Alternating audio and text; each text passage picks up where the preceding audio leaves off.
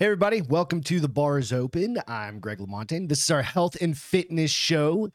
Today I'm welcomed back. We have Crystal Krasinga back in the house, and today we've also got Jason Winchester in the house. Thank you guys very much for joining us. You're welcome. Yes, Appreciate sir. you guys being here. It's awesome to see you again. Absolutely. Oh, yeah. So for friends of mine and folks that watch the podcast, you may not know, but I work out with both these people at Submission Concepts Jiu-Jitsu Studio.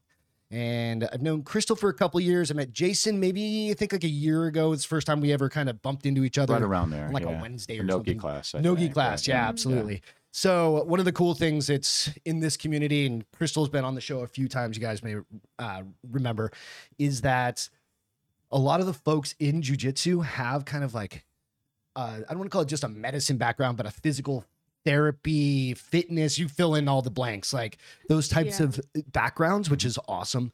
And so Crystal came to me, I don't know, a few weeks back and was like, probably longer than that, I think even, was like, we need to get Jason on the show so we can pick his brain and go through that. So I want to give Jason, can you go ahead and give a little intro for yourself, a little background on yourself? Sure. I'm currently a professor at Concordia University, Chicago in the exercise science, PhD in exercise science program.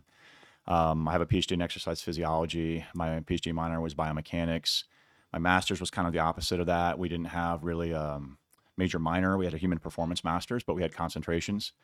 And so most of my classes were in biomechanics, and I kind of ran the biomechanics lab and stuff while I was there. And then I did a lot of physiology classes as well. Very cool. I work a lot in research. I do a lot of editorial work. I'm a senior editor for the Journal of Strength and Conditioning Research, and I do expert reviews for a lot of different journals, Journal of Sports Sciences, Medicine Science, Sports and Reviews, all sorts of stuff.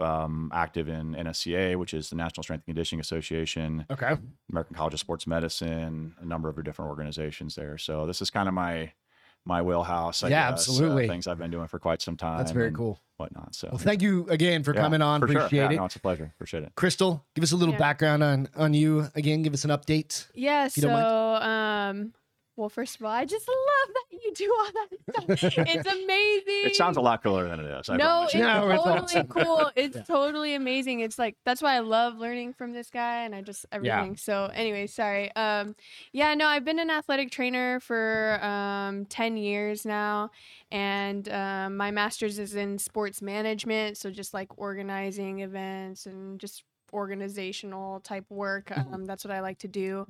So that is why I chose to step out of athletic training, my full-time position recently. I think like a month or two ago or something like that. I don't remember. And now I'm doing, I've dedicated my time to Submission Concepts, and I'm also working at Transcend Health Spa. Awesome. Doing the things that I'm really passionate about, which is definitely Brazilian Jiu-Jitsu. I just wanted to help grow and expand, and the way that we grow is, I think, with a little bit more structure, some more organizational type stuff. At the back end, just like paperwork, like handbook, like curriculum, building absolutely. curriculum, and It's and huge, just structuring things, and I like to do things like that, and I've definitely picked his brain because that's what he does. I mean, he builds curriculum, and so I just and Transcend, I'm at Transcend, just helping people heal. That's what I do. That's what I love doing, is like healing myself, mind, body, spirit. It's what has changed my life, what Brazilian Jiu-Jitsu has done for me, and then also what Transcend has done for me as well. So Absolutely. I'm just working both. Awesome. Well, thank you again. Welcome back to the show. We're going to jump into quite a few different things. I think this show is just kind of going to go where it's going to go today. And by the way, I also want to say, like, you also started some other classes at Submission Concepts beyond just like jiu-jitsu. Yeah. Right. So I teach only jiu-jitsu, which is so cool. I literally just started a month ago a women's Brazilian Jiu-Jitsu class, and I'm super excited about that. It's awesome. I think jiu-jitsu can be intimidating for anybody. Kind of, that's one of the challenges with jiu-jitsu. It's like, is it really for me? It's not like I've mentioned this in the past on shows. It's like Taekwondo or something like that. You're doing light touch sparring. You're doing certain things. Jiu-jitsu, you're up in each other's grill, right? You're face to face. I mean, if it's guy on guy, girls and girls or mixed, genders, it's the way the martial art works, right? So that's always one of the challenges. But it's awesome, especially for somebody that's not come into it or hasn't done it, like a woman. Rolling with a dude can be intimidating, but it's also rolling with a stinky dude. Yeah. Right. There's just that. So, that's kind of one of those screens. It's just awesome. I really, it's awesome that you started that class. Yeah. I really, just real quick, I just wanted to start it to, like you just said, to create a safe space for women, and honestly just to give them an introduction, to make them comfortable on the mats.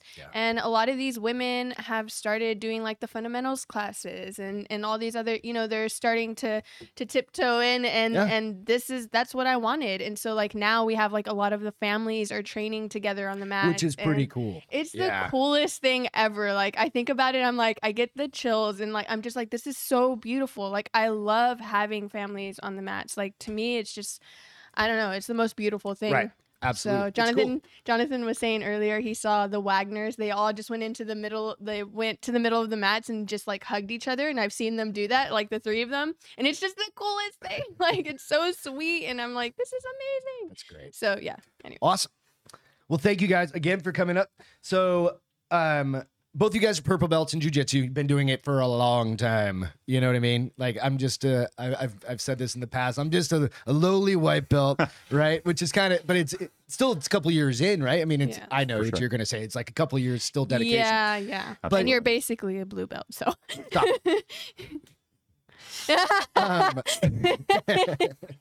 Jonathan's over there watching. Our coach. That's what I do when everybody says, "Oh, whatever." So no, it's not up to me. I'm not the one in charge of this at all. So Nor do I want to be. But it's always fun. But I mean, it's a couple of years in, right? And for sure. We start going down. You start getting.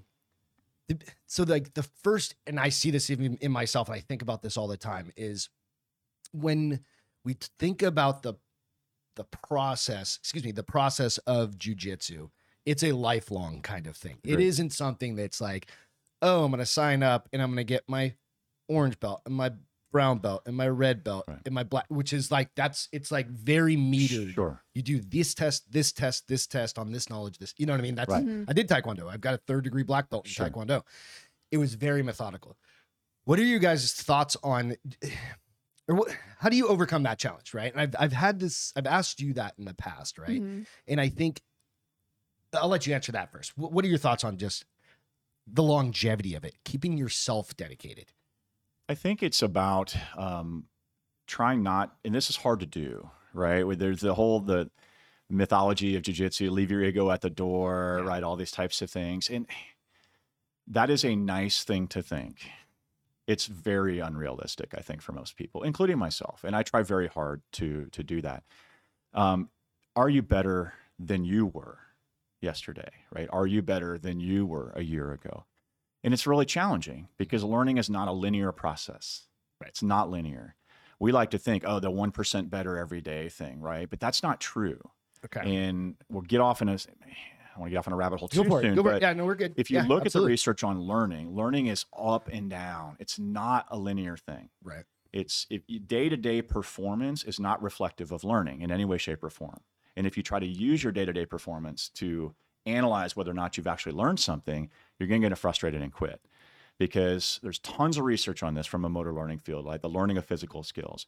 And what you find out is that there's ups and downs, there's plateaus, there's drops where things may drop 2, 3, 4, 5 weeks, and then they jump up all of a sudden. It's just all over the place. And so playing the long game, I think, is the thing. Playing the long game and saying, where was I a year ago? Where was I 6 months ago? Not where was I last week? Not where was I yesterday? That's the real thing. And then I think being honest about your goals. Like, what is it you're really trying to accomplish? What is it that you want to get out of jiu-jitsu?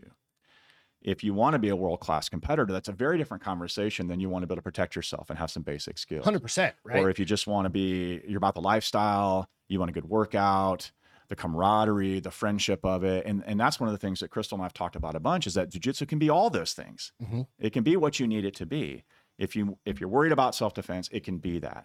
If you're worried about bullying, it can be that. If you want to compete, you can be that. If you want to lose a bunch of weight, it can be that, right? And so it's very flexible and it can adapt to what you need it to be. But you have to be honest with yourself. And that means maybe being a little bit reflective and thinking about what it is you truly want to be and want to accomplish with jiu-jitsu.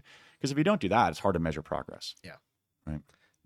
That absolutely makes sense. Yeah. Because the way I look at it is like 2 years compared to somebody that's been in the game for 20 years. For sure. That is for sure. That's, you know, 1/10 of the time, Absolutely. right? When you really think about the long game and you're looking at that longer vision, right? Yeah. And I have, you know, I think the frustration piece is what comes in with a lot of folks, especially, I don't know if, is there an age? There's got to be something with it that has an impact, like you hit a certain maturity level, like an age kind of factor. And maybe, is that why kids are often belted up quicker? Like little ones, there's more belts to the game, right? Like, I don't know all the belts for the juniors, but there's several of them versus white, blue, purple, brown, black, right? And then stripes on them, right? So that's kind of like a little bit of a short-term achievement for them, so they can mentally be like, I got something, I did something, I achieved this, right? I think so. Yeah. And I think there's definitely a certain point where you have to give up that short-term satisfaction 100%. for the long-term game, right? 100%. And I think that's a cool kind of background on that, because I think in anything we do, be it learning and education, that's why college can take 4 years, but really education never ends, right? 100%. In jiu-jitsu it's not just physical, it's a lot of mental to it, right? Oh, yes. So what are your thoughts on that as well? Like kind of the frustration and overcoming and helping others, maybe helping others overcome that. Yeah, I think we talked about this before, and I mean, it's just an ongoing challenge, or I think obstacle that happens pretty often, you know, throughout the duration. But I think patience, like learning patience, is the biggest thing with yourself. Because I've had those moments, you know, where I'm literally in tears because I'm so frustrated at like what is happening, like my performance, what I allowed to happen. You know, I've been in those moments, and it's getting much easier now. Not saying that I'm 100% not gonna cry on the mats again, but it's definitely, you're really selling jiu-jitsu right now. Oh, sorry guys. No, but there's a mental challenge. You have to have some mental resilience. And I think that's what jiu-jitsu helps with as well, along with, you know, a bunch of other modalities. But definitely, like, jiu-jitsu has taught me how to be mentally resilient, and you know, the emotions are going to come and they're going to go, but I'm going to stay consistent. I'm going to continue the path. I'm going to trust the process, you know, all these cliche things, but it's true. Yeah. You know, just staying the course. Dedication. Yeah. Right. I think dedication with any sports, if you were to be a baseball player or a football player, your career isn't kind of dictated by one game or one match, if you will, right? Yeah. It's your career. It's the course of years, or, you know, pro baseball players start out in little league and have to progress all the way through. No, it's a lifelong process, right? And I think too, you think about having goals that are shorter term in nature, I think can be very beneficial, right? So, okay, well, I want to be X in 10 years, but what about in 6 months? Yeah. What do I want to be next month, right? So picking certain aspects of your game, picking certain aspects of things that you're trying to improve upon, and then focusing on that so that you can see some sort of tangible outcomes, right? Like I've been working with Coach Sean quite a bit recently about different aspects of my game. Oh, I want to get my open guard better, or I want to get my back game better. I spent 2-3 months for him working on just getting out of side control. It's like, man, I'm a 2-3 stripe purple. I should be better getting out of side control right now, right? It's like, this is not okay. And so, well, no, you think it's not okay, but compared to somebody else, it's great. Somebody who's pinning me down thinks it's wonderful, right? But I didn't think it was so great. And so there's like what's called the SMART goal format. So some people might have heard that before, but it's just an acronym, and it stands for specific, measurable, achievable, realistic, and time-oriented, right? So, and I may be fudging that a little bit, but that's the general idea, right? So pick something that's specific. It's something you can measure objectively, right? And then you go with that. Can you measure it? Yes or no, right? Is it actually achievable? I'm not going to beat Gordon Ryan. That's not an achievable goal, and it's stupid to make that goal. That's how I feel about some of that, right? So is it achievable? Is it realistic? Yes or no, right? And then time oriented. By when am I going to accomplish this? Okay. Right. And so if you can set some shorter term goals that can help you, that are maybe nested within those broader long-term goals that you might have, that can keep you on the mat because you can see those things. You can see that change. I can see that I'm better at getting out of side control than I was 4 months ago. I can see that my open guard has gotten better. I can see that over the past 3 or 4 weeks, my back game has gotten better because I've been working on that a lot, right? Focus. Yeah. Focused, tangible goals. Absolutely. And so having that, I think, can be very beneficial to people, especially when they start hitting those plateaus, they're hitting those ruts, they're getting frustrated, right? The other thing is too, is don't measure yourself against the people that are in the room with you. That's a hard thing to do. Right. Right. There's a lot of flaws with that. Coming in, there's a lot of us white belts right now. A lot of 3 and 4 stripe white belts, right? And you're like, and they're all hungry. Dang, am I as good as him or hungry. her? Or I can do this better, but he's better or she's better. You know, it's certain things. And I think everybody has like a specialty. Like 100%. Everybody likes a certain game, if you will, within jiu-jitsu. And I think that's awesome. Right. And but it's hard, right? It is hard. And because you want to benchmark against 100%. You do. So where I was going to go is benchmark yourself against the new person.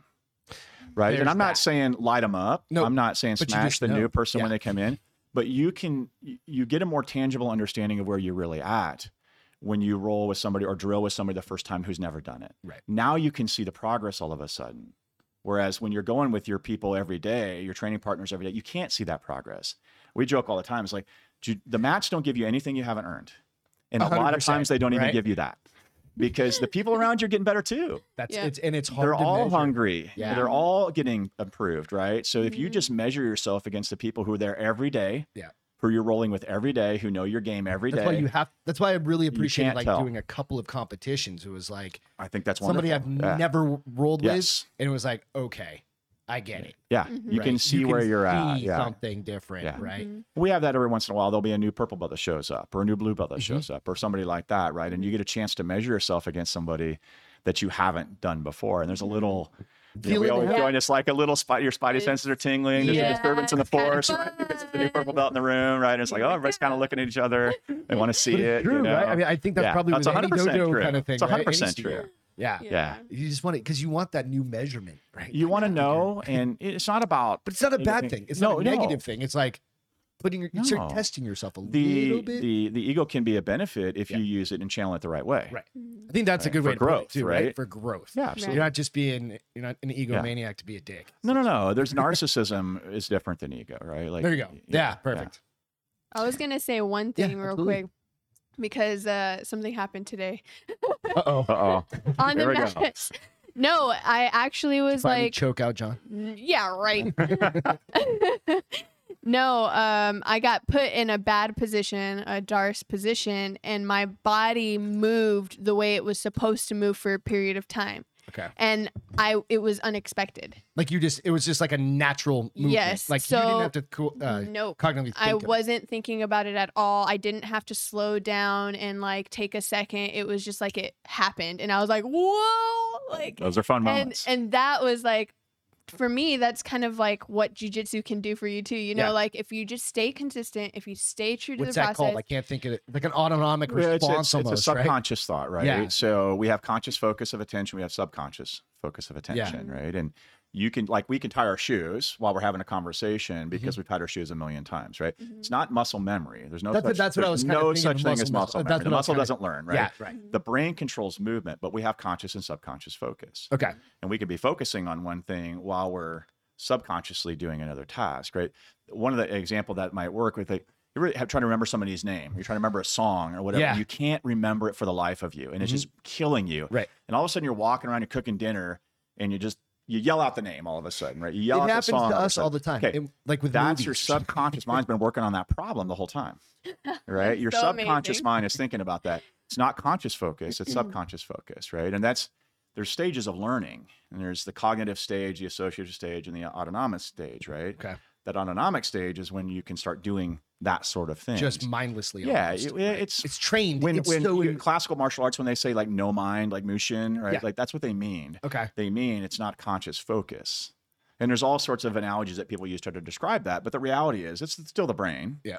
It's just not the brain you're not cognitively focused. It's a subconscious level. It's really cool. I mean, it's super interesting, neat, right? It's cool when it happens. Yeah. And it happens to me every once in a while. I go, oh, wow, that was pretty neat. I wish I could do that again. Yeah. I can't do it again, right? It's almost like you had a Zen. We've talked about these like Zen moment type of situation. Yeah. Where, did I just do that? And like, it's the driving thing where like I just went like a quarter mile and I was just because I'm just on autopilot. Yeah. Right? Your body was just rolling. That's awesome. Yeah. That's a cool feeling, like you said. So you said the stages are cognitive. What was the associative? Associative. And then autonomic. Autonomic. Yeah. Okay. And it's like a classic theory of motor learning, right? I think it's the Fitz and Posner model or something like that. I don't know. I've taught motor learning a little bit here and there, and I've done some very dabbled in the research a little bit of stuff to link it to some of the biomechanics aspects of things. But yeah, that's the basic idea, right? Is we can measure stages of learning and how people's performance manifests itself can tell you a little bit about where they are in the learning process. Right. So Crystal and I are very much probably in the associative stage for the most part, dabbling every once in a while into the autonomic stage. And every once in a while, when we're doing some new thing that we haven't done, we're right back in cognitive again. We're going to jump to autonomic faster because we have something to link it to. Okay. Right.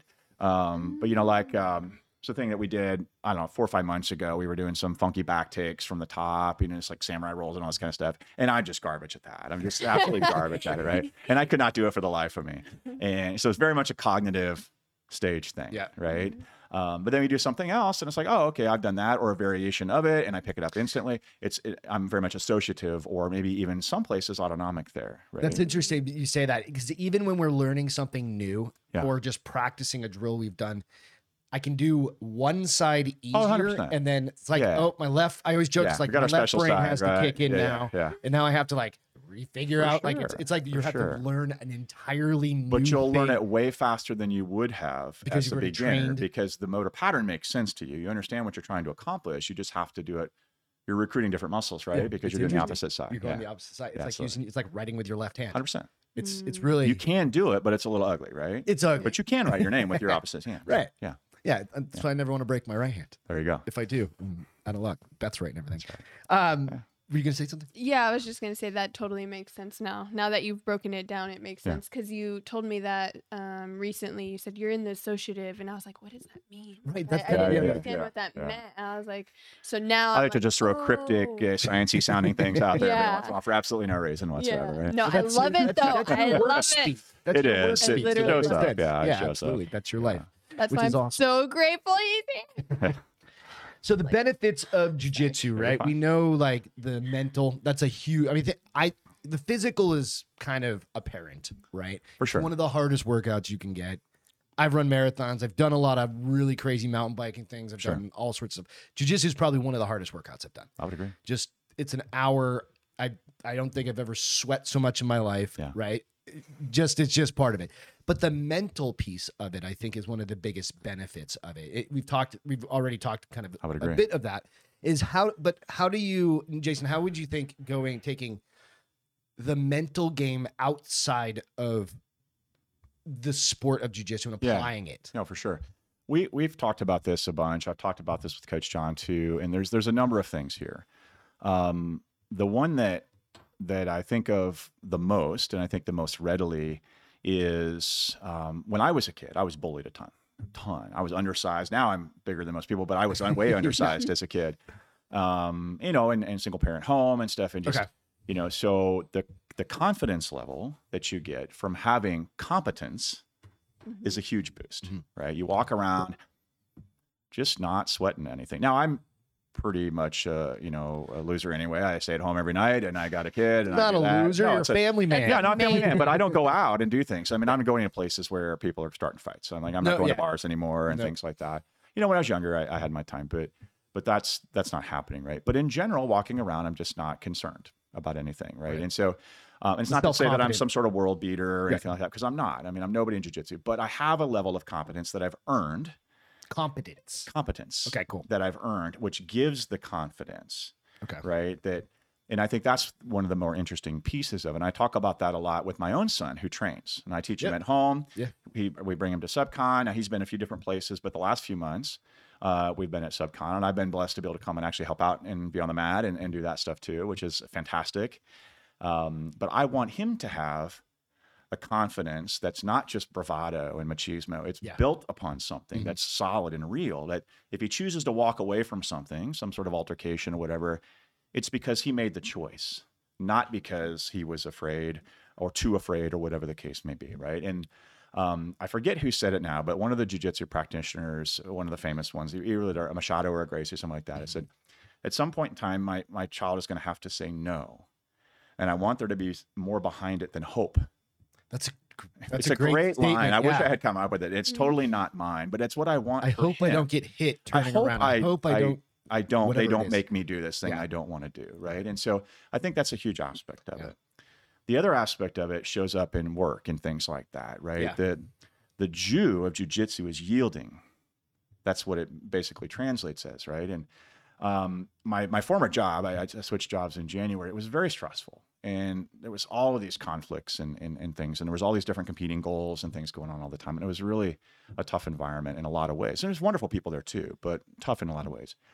And after a few years of training jiu-jitsu, I started thinking, I was like, Jason, you don't have to fight that fight now. Just let it go. Like, just shut up for once and just yield to it. And then find a way to redirect and fight that fight down the road, right? And so it helped me a lot. The surrendering to the things that I couldn't control, just like you get smashed in side control. It's like, okay, you know what? This is my life now, apparently, right? I'm going to be here for the next 3.5 minutes, but you have to yield to that and recognize it and learn to relax and learn to breathe and learn to control yourself. And those things have helped me a great deal. So there's a number of things like that, but those are the two of the big ones that pop up for me. That absolutely makes sense as far as there are things that are outside of our control. 100% inside control or anything 100%. Else or just work. Yes. The environment can shift on you 100%. Completely out of your control. You can't do anything. Leadership changes, right? Or the projects they assign you to or whatever it is, right? Sure. You have to be able to adapt to that. And I think that's a huge thing, that adaptation. But being able to step back and say, hey, some things are out of my control. Right. Right. And being cool with that and just kind of we've talked about this in the past. It's like, a lot of us can be control freaks. I'm absolutely one at work. 100%. Right? I've got so much work, so many projects happening with deadlines. You're like, you got to get this done. You have to get, and you're like, oh crap, what happens if I don't hit the deadline? And you're like, right. Well, I'll probably still have a job. I'll have a job. But you know what I mean? You hope most people are in that circumstance. For sure. But there are circumstances where you have to just step back and take a breather, like you said. And the analogy is perfect for jiu-jitsu. It's like if somebody's on top of you, smashing you, instead of just pushing and pushing and burning yourself out, if you just relax for a second, catch your breath, gather yourself, I think that can apply to a lot of things, just like you were saying. So the other one that Crystal and I were talking about just a couple of weeks ago too was, and this is actually, you said it's outside of jiu-jitsu, but it's actually kind of inside, but it influences the outside. I don't know if that makes sense. Yeah. But in jiu-jitsu, it's one of the very few places in my life, and I suspect in a lot of people's life, where I'm 100% in the moment. There's no option. 100% in the moment. Even when I'm just drilling or I'm listening to coach teach, or if I'm teaching, or if I'm helping somebody, or if we're just hanging out, right? I'm really not thinking about anything, all the stuff that I have to do outside of there. Now, that's not universally true, but 99.9% of the time it is. So there's been a few times where there's some real heavy stuff going on and it's creeped into my training and it's kind of influenced things, or I'm expecting a work meeting or a call, so I got to have my ringer on or whatever. But the majority of the time, that's not the case. And that level of complete focus, complete disassociation from the rest of the world is very, very, very rare. Very rare. It really is. It's a blessing, and you don't get it in a lot of places, and it's a wonderful thing when you get it. And that's a true mental aspect of jiu-jitsu that's blurs the line between inside and in and off the mat, if that makes sense, right? So, that's a huge thing for me, and it's a huge part of why I love jiu-jitsu so much. And I wanted to make sure I mentioned it because we had just talked about it really just a few days ago, I think, or maybe a week or two. Like a week or so, yeah. I think that's a critical point of jiu-jitsu, because I was just thinking back, right? You can't, aside from having like music on going on, I don't even hear that anymore. Sure. Right? For the most part, it's just kind of noise, white noise in the background, right? But I was thinking about like mountain biking or road biking, where I've gone for like 50 miles. I've got music rolling. Yeah. I'm thinking about other things 100%. because you have time to kind of just But that's wander, good too. which is good. But, or I could dwell back on something. Right? You could. Jiu-jitsu, to me, so Thursday night, I was quite honestly, I was like, do I go? Beth wasn't feeling well. She's Right. just run down. And I'm like, I feel fine, but I'm just kind of like tired. Didn't get done working until late. And I was like, all right, drag my butt to jiu-jitsu, go do. And it was like For sure. the best thing I could have done Absolutely. because I had to do it. Right? Sure. Because that's the thing. I was stressed out from work. Anytime you take a week off, Right. the work never stops, right? So No, you it just got to get, it's just, that's just how work is. For sure. vacation. Absolutely. And it gave me that 1.5 hours of clarity, even just to sit around it, Yes. even for 20 minutes after or 15 before and Sure. after, to sit there and talk with you guys and talk Right. with the team and everything. Oh no, that's awesome. So yeah. it built that camaraderie, Right. but also gave me just 1 hour of not looking at my phone, Yes. not looking at texts, or even being on YouTube or doing whatever Yeah. the crap we do on a regular basis. 100%. Right? But no, I think that's a perfect call out Yeah. for this type of. I think a lot of martial arts could do that. Jiu-jitsu specifically, because you're so ultra focused Yeah. for 5-7 minutes in between. Yeah. You don't have a choice. There's right? no choice. Yeah. Yeah, it's like you have to be focused, or somebody's gonna Yeah. take you down, choke you out, Right. armbar you, whatever. Yeah. Those sorts of things. So Yeah. it's really cool. Yeah. Yeah, I think that you can have that experience with other things as well, but definitely, I mean, obviously we're all involved in jiu-jitsu, and so that's the space that we find that. Yeah. So 100%. it's beautiful. Yeah. I've done other martial arts where I did not get that. Oh, And it's not to really? say that you can't, but I didn't.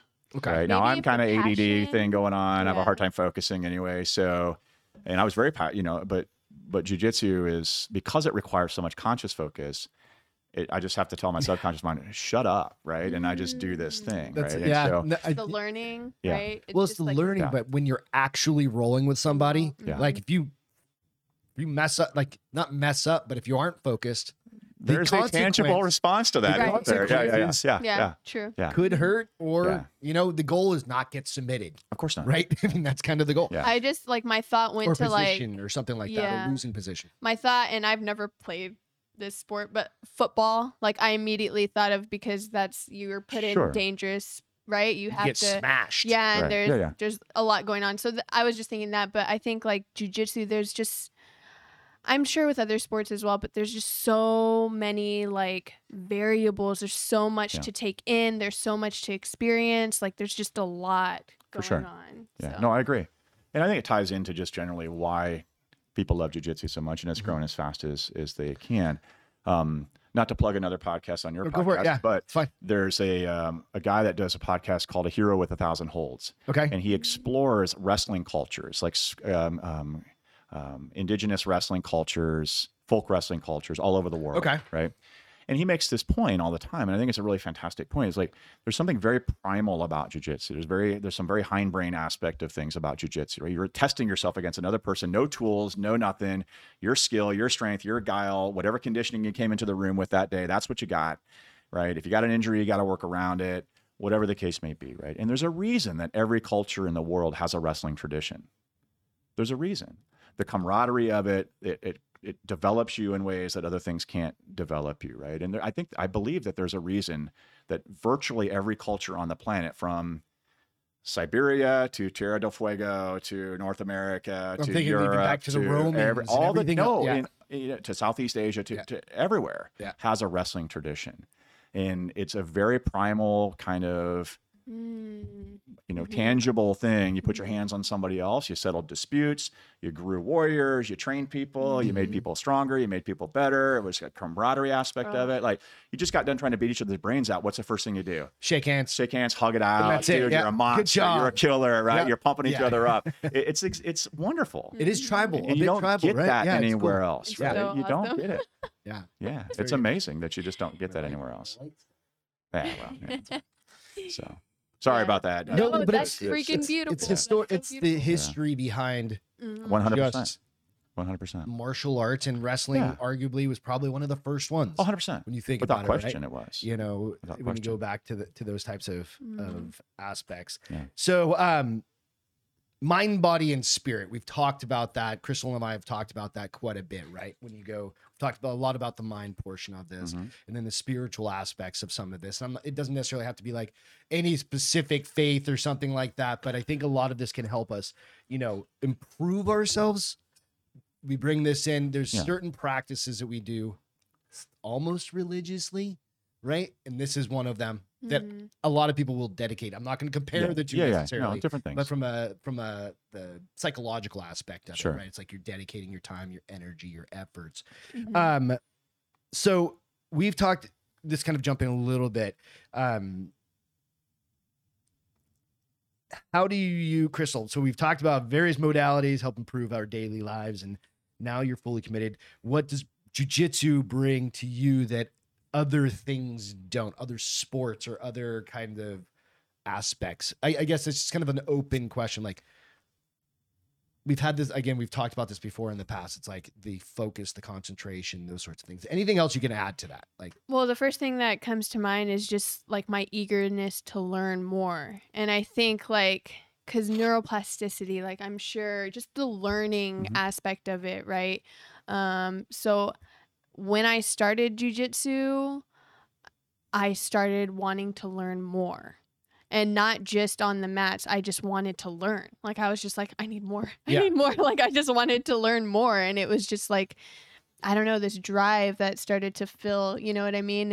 And I don't know if there's something scientifically behind that other than, but it really changed my entire life, the course of my life too. And like I said before, I went through my period of my dark period, but it was all a learning experience, and it changed. You have to learn from those experiences. Right. And so I was at like the darkest, what I believe was one of the darkest parts of my lives. And, something drastic happened and I had to make a change.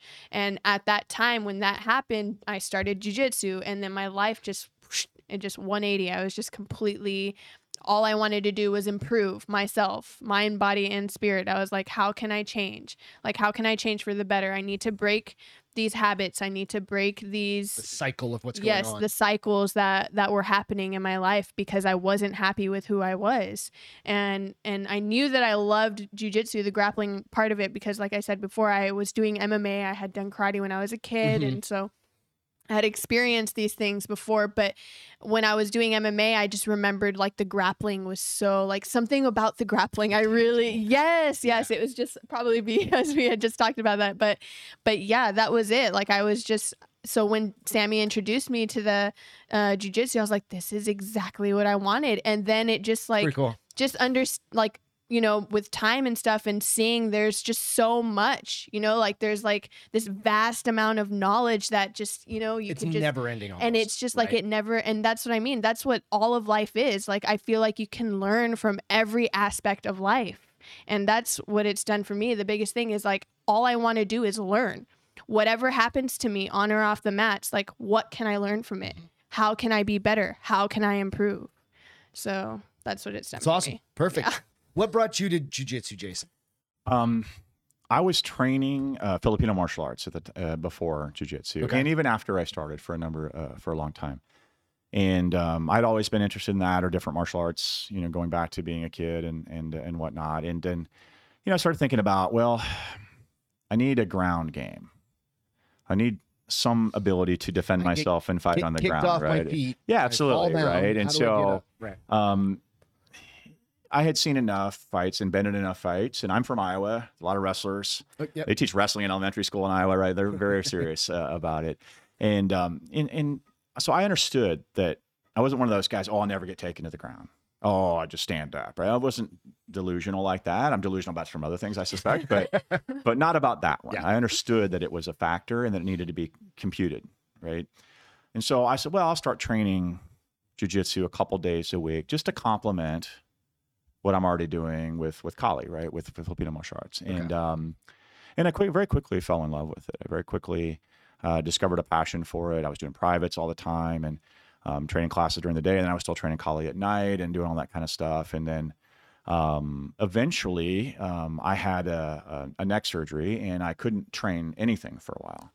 And so when it went back, I kind of got very used to being at home. in the evenings for my son and putting my son to bed and reading books and giving his blessing at night and all these things that I like to do. And it's like, I don't want to go back and train at night.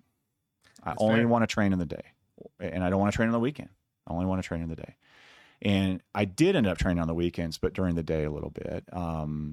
Usually I would try to time it to when he was going to take a nap or my wife's going to take him to the store or whatever, so I could go, right? And I just really fell in love with jiu-jitsu. Yeah. And so I was training like 7 days a week and doing privates. I just fell in love with it. And so for me, it was, I gave up the Filipino martial arts, not because I didn't like it. I very much liked it. And I put a lot of time and effort into it, different Filipino systems and whatnot. And I enjoyed it a great deal. But I just didn't want to train in the evenings anymore. Okay. I didn't want to give up my nights with my family. And so I thought, well, we didn't really have belts in that system. Okay. But what it was described, my instructor said, you're basically a brown belt level, you're pretty close to the black belt level, a couple other things and blah, blah, blah. So I achieved a relatively decent level of skill and abilities, which I've lost a decent amount of that, obviously, since that time, right? Use it or lose it, right? 100%, yeah. Absolutely. But the basics of it, I still have, right? The fancy stuff I couldn't pull off anymore, right. But the basics I still got. So I really dedicated myself purely to jiu-jitsu at this point, right? And so that was awesome. That was the start for me, right? Very cool, very cool. So when you think back, when you apply some of this again to kind of the spiritual side of it, sure. How do you balance kind of both of these sorts of things? Would you say? Or I don't know. I don't think a lot about the spiritual aspect of jiu-jitsu and stuff like that. I do think about what it can do for me emotionally. I think about what it can do for me physically. Perfect. And that ties into other things, certainly. We have a little thing that we do before the kids' class where everybody kind of kneels down and closes their eyes and stuff like that. And I'm not big on like meditation, but my son and I talk about this. Like, what could we do with that time? Okay. And he's like, well, I don't know. I said, well, how about this? Why don't we, before class, say a quick prayer that nobody gets hurt today? Perfect. After class, when we're doing the same thing, why don't we thank God that nobody got hurt today? Or if they did get hurt, why don't we ask God to help heal them so they can come back and train again soon, right? So that's the way I make that kind of link, right? Fair. Things along those lines. Awesome. But I will tell you, I do notice, like I'm Catholic, I know a lot of Catholics are getting into jiu-jitsu. A lot of them. And it's always the traditionalists. It's like the Latin mass people, like they're all getting into jiu-jitsu and stuff like that. Like the place I go, they started a jiu-jitsu club, right? And a guy named Taylor Marshall, who's a big Catholic podcaster, apologist and stuff like that. He trains jiu-jitsu. So there's a lot of that going on. I'm not sure why what it's the link is there, but like some sort of search for authenticity, I think, right? That is cool. A search for truth, I think, is a big part of that. And that's one of the things that's great about jiu-jitsu is it does work, and you can tangibly prove that it works. And whereas in other places maybe less so. Well, right? I think, even just like spiritual journeys are lifelong journeys. 100%. Similar. I don't want to call them it's not the same path, but sure. Maybe parallel kinds of paths. Yeah, it can be. I'm absolutely complementary. Maybe complementary. Yeah. Perfect. Yeah, absolutely. So thanks for that. For sure. So the question you had for Jason, I have it on my notes. The way Jason systemizes his game. Let's get into that a little bit. I have to turn this one over to you, Crystal. No, because I guess the way that I've been learning is we learn something, and then the next class we learn something different, and and then maybe in a few weeks we learn the same technique we learned 3 weeks ago. So it's kind of like, I'm taking in this information, but it's a little bit harder to retain everything, which is like, because there's so many avenues to take, right? Yeah, absolutely. And so I was just thinking, because I'm trying to build a curriculum for the kids specifically, and I want to improve in my teaching abilities, because I am teaching multiple classes now, and so I wanted to improve, and that's why I love picking his brain, because the way that he has explained when he's teaching classes is I systemize it. So if we're in side control, you break it up. I can't even think of an example right now, but it's like you have this path, or this path. So there's like 3 paths that you could take in this particular position. And then you go through those, and that's kind of like the way that you look at, right? Yeah. Can you explain that I think so. there's a few things that you touched on there. You talked about Right. teaching, you talked about curriculum, you Right, talked about sorry. jujitsu progression, you talked about all sorts of stuff. There's a few ways to go with this. I'm nobody in jiu-jitsu. I'm just a random purple belt that tries to be quasi-intellectual about what I'm doing. But you're an intellectual. That I think apply it to about it, jiu-jitsu, and so that's I've taught for a long time, and I try these things. And so, if I'm in a particular position, I feel good if I have an A, B, or C option. Yeah. Right. If I have 3 different paths I can go, and those paths are reactionary based upon the response that I get. And that's not novel. There's a lot of people talking about this. A lot of people in jiu-jitsu would call this mind mapping, right? You hear people say mind thinking map in process jiu-jitsu. mapping. That's what they Like, do. I use They process mapping at it's, work all the it's time. a flow chart, right? You got Exactly. X, Y, Z decision trees, right? I love decision trees. Yeah. And so if you get this, and then it's, oh, if yes, go here. If no, go there. And I describe it sometimes when I'm teaching classes, and I've been blessed to teach more recently in daytime classes and stuff like that. I teach it almost like a choose your own adventure mystery, right? You're choosing, do I want to go through this door or that door? And then this takes you down a path. Oh, you screwed up. You just got choked out, right? And so, just like a choose your own adventure, skip to the end of the book. You're dying, right? Yeah, It's what it is. And so you just skip to the end of the book, and John's singing "Take You Out to the Ball Game" while he's giving you a baseball bat choke. It's just the name of the game, right? And so all the time. it's just what it is. Or he's humming or something, right? It's just very rude, sir, by the way. At you. But that's kind of how I'm thinking about things, right? And I steal all this stuff from other people. It's not like I came up with this, but I do try to synthesize. And I think that's one of the things that, even in my own teaching and my own research and stuff like that, I'm not the best exercise physiologist on the planet. I'm not the best biomechanist on the planet. I'm not the best at motor learning.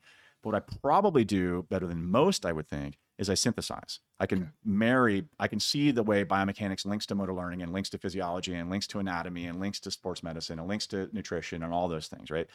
Because I've had to teach all that stuff together, actually in the same class. And so that helps me a lot in jiu-jitsu, because I see the links between positions in ways that I might not have seen otherwise. Like, oh, standing with overhook is the same as dogfight. It's the same. We're in the exact same body orientation. We have basically the same options. I can go to your back. I can dump you. I can come underneath. I have basically the same choices that I have in those positions, because the body relationship is the same, if that makes any sort of sense. Yeah, right? absolutely. And so I think about that a lot when I'm training, and how do I make my own game and make it work? And then also when I'm teaching, how do I make this able so that I'm able to communicate it and make it tangible to somebody, right? So that's a big part of it. And I was listening to John Donaher a couple weeks ago, and John Donaher's a smart dude, and I like a lot of the stuff he has to say. He talked about something called Pareto's principle. Pareto was an economist, I believe, and basically what Pareto said was that 20% of the input determines 80% of the output, right? And that's this 20-80 relationship. Some people, maybe heard it called the 80-20 rule. Yep. It's out there, right? It's all over the place. It shows up in psychology and a whole bunch of different fields. And basically what it says is that 20% of the things that you put into something are going to determine 80% of the results of something, right? So for my own game, it translates into a focus on fundamentals. 20% of the techniques in jiu-jitsu probably determine 80% of the outcome of jiu-jitsu. Right? Think about Gordon Ryan. What does he do that's flashy? He does nothing that's flashy. No, he smashes, he takes the back and chokes the life out of you, right? Like, that's exactly what he does. He smash passes. He's a pressure passer.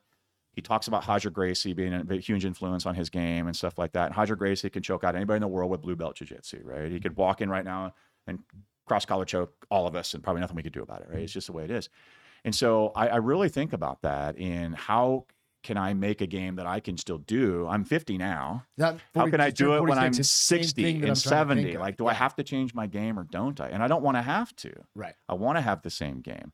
That doesn't mean occasionally I don't throw out some things. A little flashy. A couple things. But in general, everybody in the room kind of knows what I'm going to do before the round even starts, right? Like, it's fairly straightforward. The game is constant. It's stable. It is. Now, I'm polishing certain aspects of it. My open guard has changed dramatically over the past few months working with Coach John. Like, I'm doing some X guard stuff that I never would have done before. Okay. Right? And so there are things that's like... the learning. That's also cool to learn new stuff. It's totally right? cool, right? It's super fun to do. So that's part of it. So like half guard passing, for example, is a good one. Like, I have this path, and this path, depending upon the response that somebody does.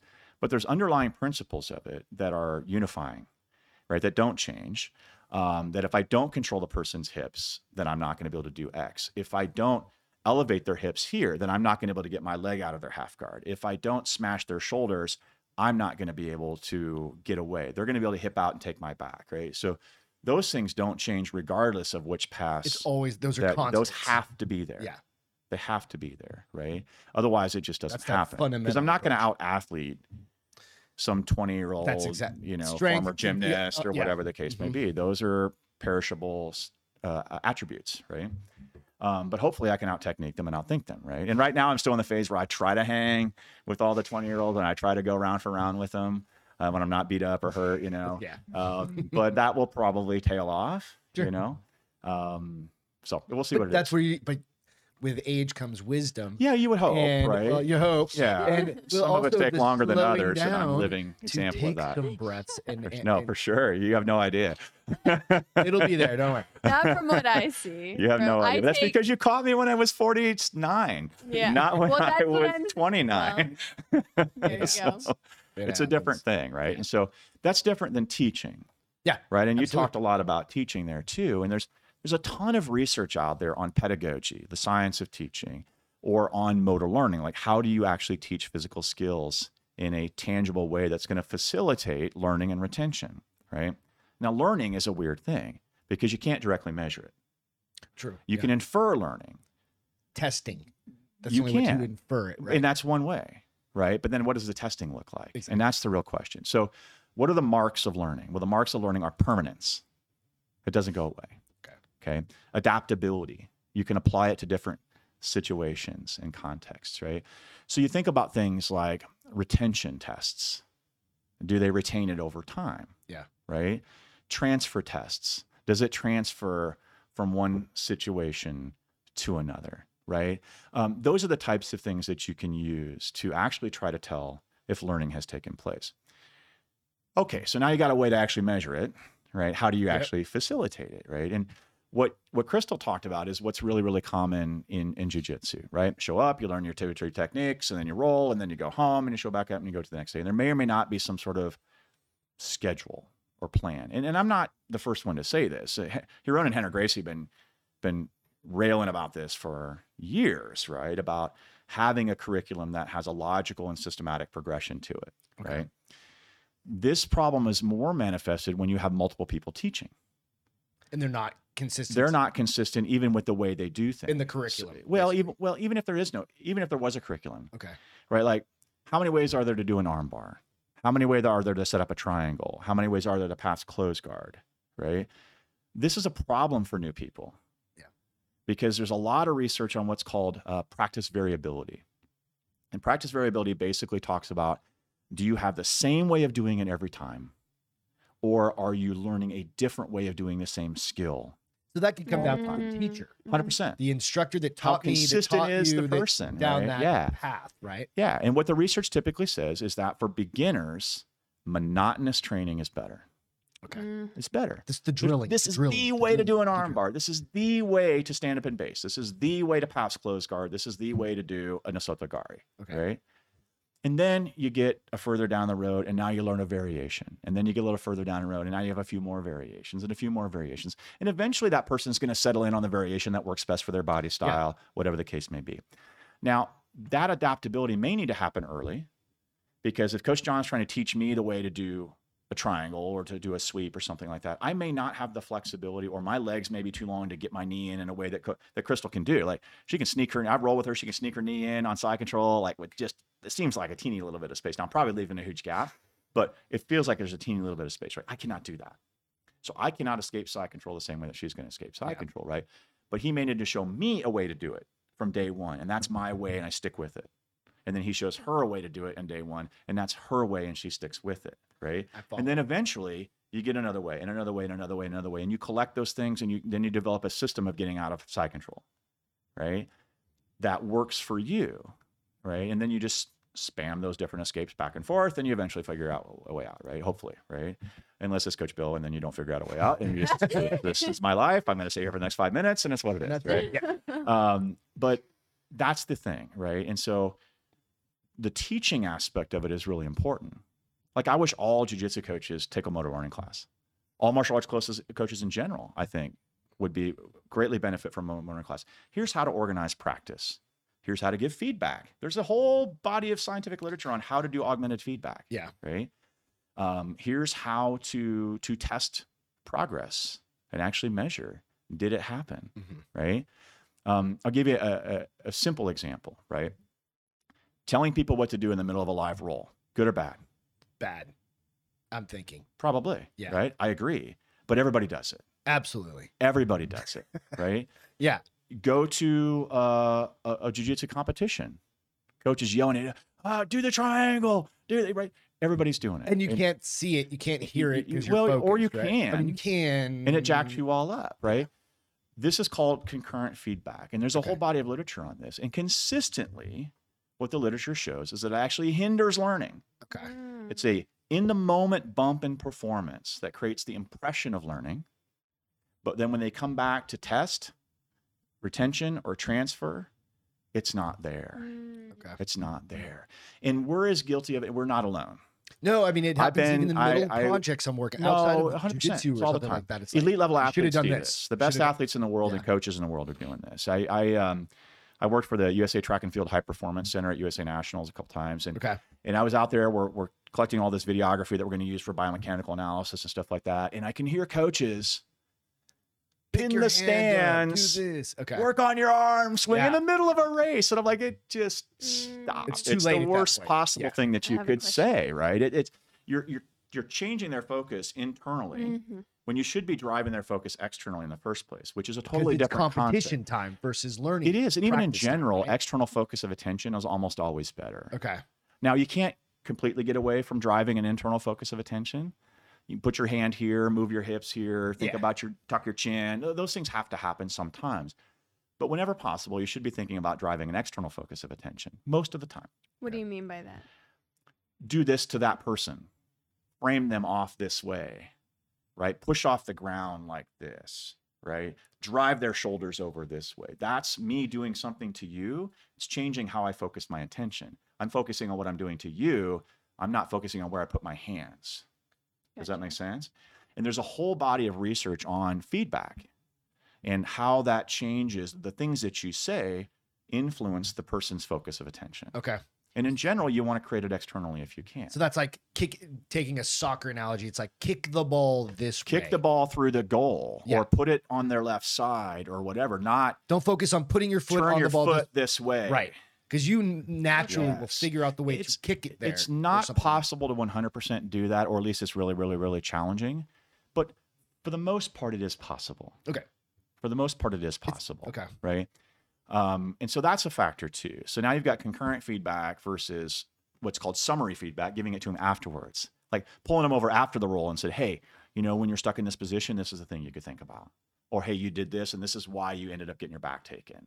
Right. Or whatever the case. That's kind of like a critique. And that's cool. It's called summary feedback. Okay. It's feedback that happens after the fact. It's a critique. It's an after action review. It's a after action analysis, Monday morning quarterbacking, if you want to call it that. There's any number of things you could call it. But the bottom line is it actually is better than giving them the feedback in the middle of the performance. That's really good to know. Yeah, that's. So it actually hinders their learning a great deal. We all do it, and I've been guilty of it too. I'm for the first time myself here. And it's a positive thing because none of us have negative intentions. You legitimately want to help. Yeah, and that's it. But that's So, like, for instance, if I have like some of the kids, and I do want to give them feedback while they're on the mats, so then I would say instead of come up and do a hip bump sweep, is that external or internal? You're driving their mind to a technique. That's probably going to create external focus. It's not a guarantee because you're just throwing out name of a technique, right? You're not saying push them off of you or bridge your hips. Bridge your hips would be creating an internal focus of attention, right? And you're saying you don't want to focus on the internal. You want to focus on... In general, no. Okay. It's not completely avoidable.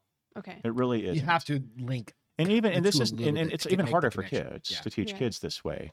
But it's not any really different. When I was teaching doctoral physical therapy students, teaching them to teach their patients this way was a challenge. Like, how do we get our students to teach their patients in a way that is actually an internal focus of attention, right?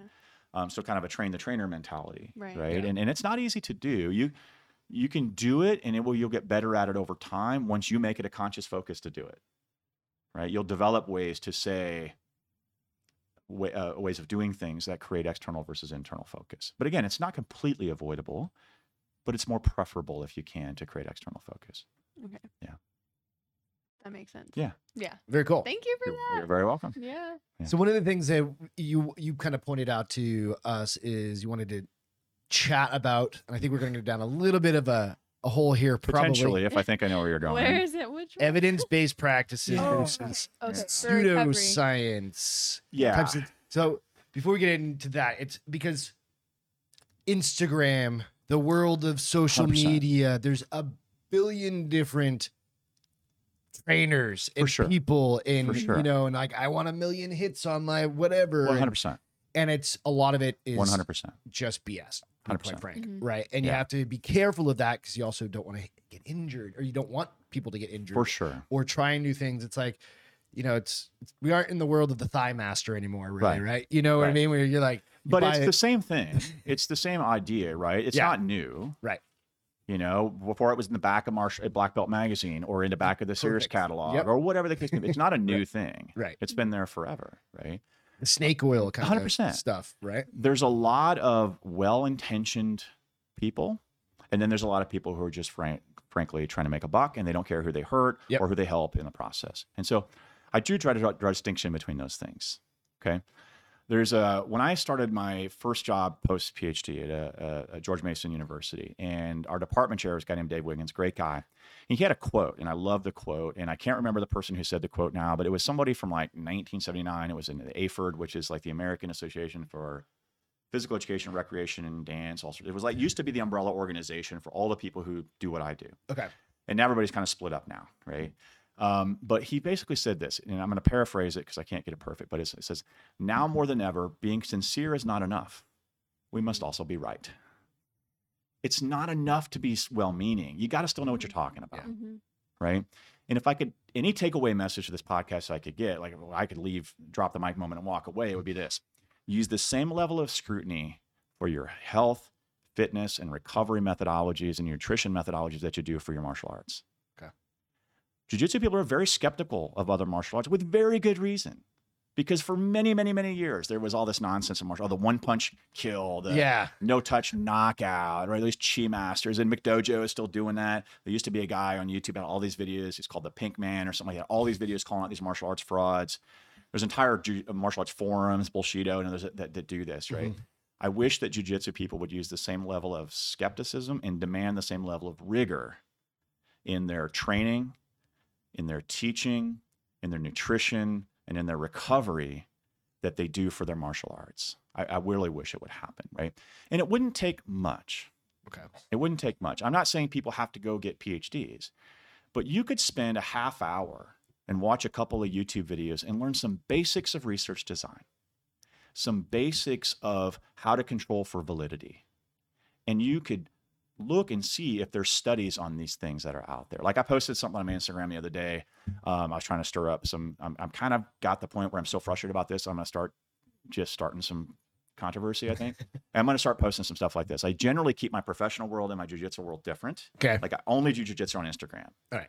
I don't do anything personal typically, right? On my Facebook, I don't do anything martial arts or professional. That's your personal. My Twitter, I do whatever. Professional. Okay. Professional. Right. Gotcha. So I keep these worlds distinct intentionally, but I'm also getting really annoyed at all the garbage that's out there, right?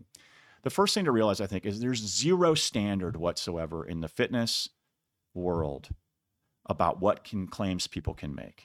This goes for dietary supplements. This goes for fitness equipment. This goes for recovery methodologies.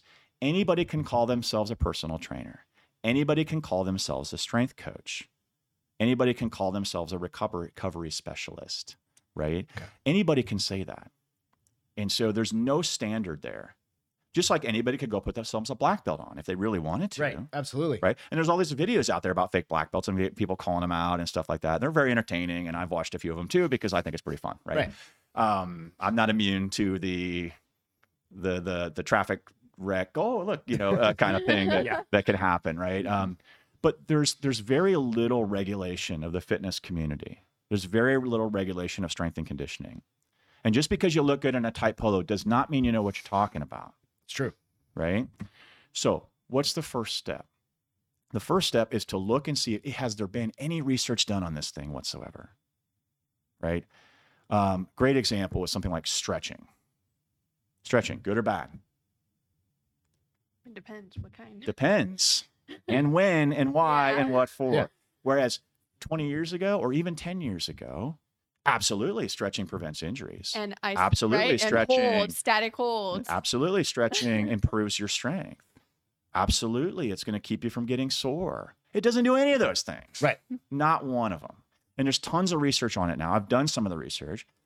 My doctoral advisor was the person who did the very first study on this and looked at what happened to muscle strength when you stretch. Nobody ever asked the question. It's true. Nobody had ever asked the question. It's kind of more recent that's it was 98 was the very first study that came out. Yeah. But it took probably 15 years before it started showing up in textbooks. Okay. Right. And now it's even still a debate. Right. So there's a lot of this kind of garbage out there. Right. And I wish that jiu-jitsu practitioners would demand more rigor from these things. And there's some people doing some really cool stuff. Are there any places people could just go, like you said, just taking there's like a few things, like key terms that people could search? Like, because it's getting away from the gimmicks, right? And that's really 100%. What we don't want. So you're talking about like journals or websites? Well, I wouldn't even see journals. Go to PubMed. PubMed, okay. PubMed. If you search PubMed, and then there's going to be a search bar that pops up. And this is the National Library of Medicine's research database. And there's a lot of journals that are indexed on this. Most of them are good. Some are not so good. But it's a good first step. Okay. And you can type the search in for the thing that you're interested in knowing about. And then find out, has there even been any studies done on this? Like on stretching. Stretching and injury. Okay. Type in that query, that Boolean phrase, stretching and injury, right? And you're going to find there's been a lot of studies on this, right? Okay. What about one I saw recently, and a very famous big name jiu-jitsu practitioner doing this and showing it on his Instagram and basically hawking it, right? It's like red light therapy. I just talked to somebody about that. Maybe there's no data research out there on this in any way, shape, or form whatsoever. Interesting. And if you're pushing it on somebody, you may believe that it's actually valuable and you may have the best of intentions, but you should stop. Are you going to get a placebo effect? You can, and we'll talk about it. I'll give you a funny example of a placebo, a very powerful example of a placebo effect in a bit, okay? Because that's an important aspect of this. Yeah. Understanding what placebo effect means. Well, I feel like it makes me better. Yeah, that doesn't mean anything. It doesn't mean anything. You feel like it helps you doesn't mean anything. It doesn't mean it's helping you, okay? So when I was at LSU and I was doing my PhD, I was strength coaching.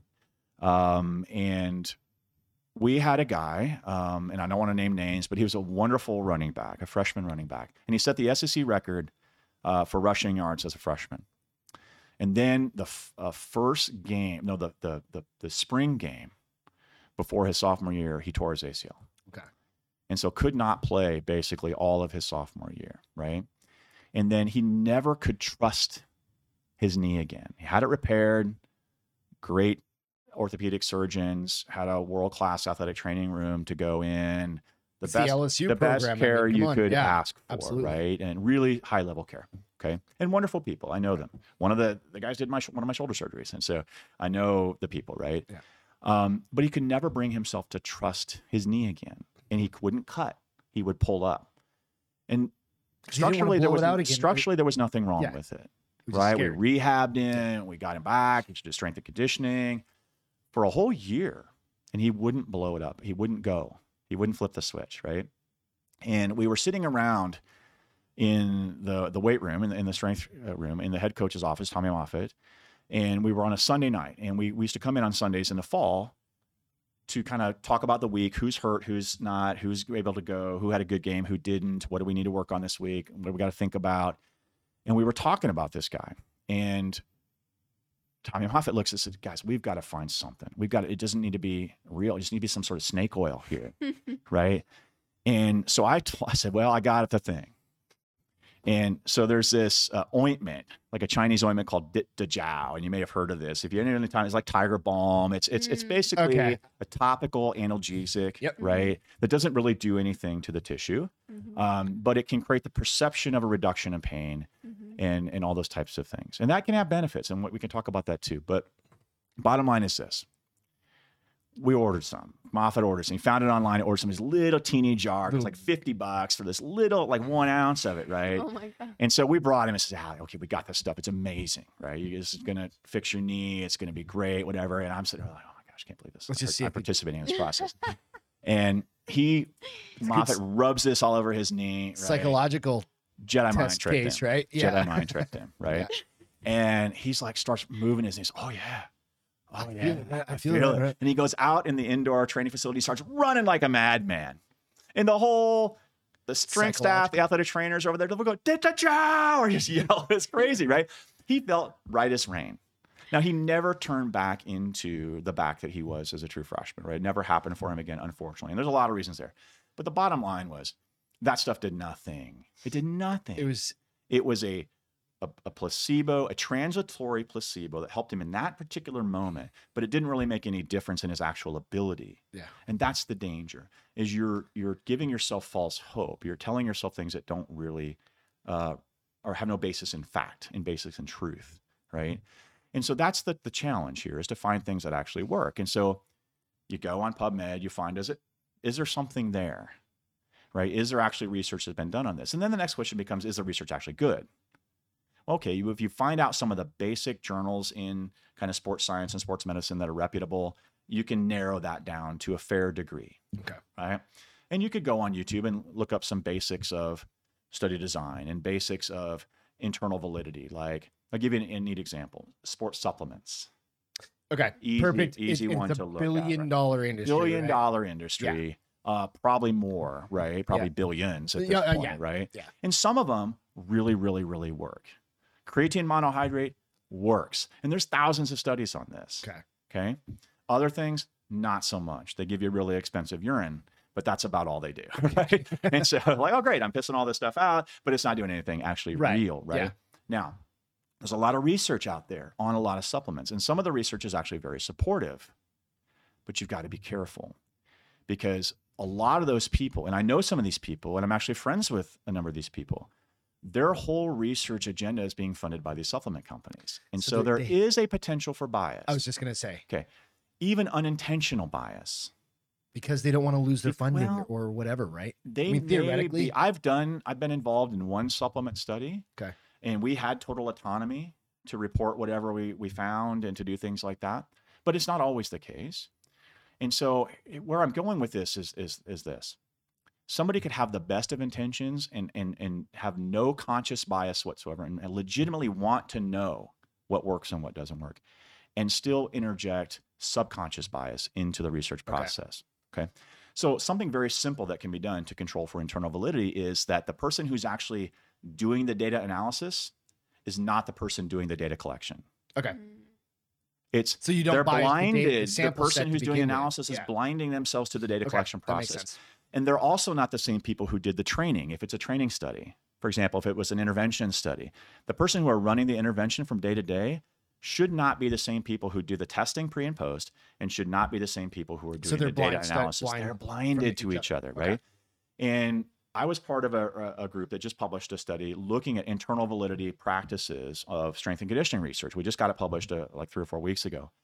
And what you find is that the studies where they do a good job of controlling for internal validity, they find smaller change. Okay. Even if they had the best of intentions. And I'm throwing rocks at myself here, because I've done studies where I was the guy doing the intervention, doing the testing, doing the analysis, because I was the guy, like for my master's thesis or something. I was the one running the day-to-day training. Yeah.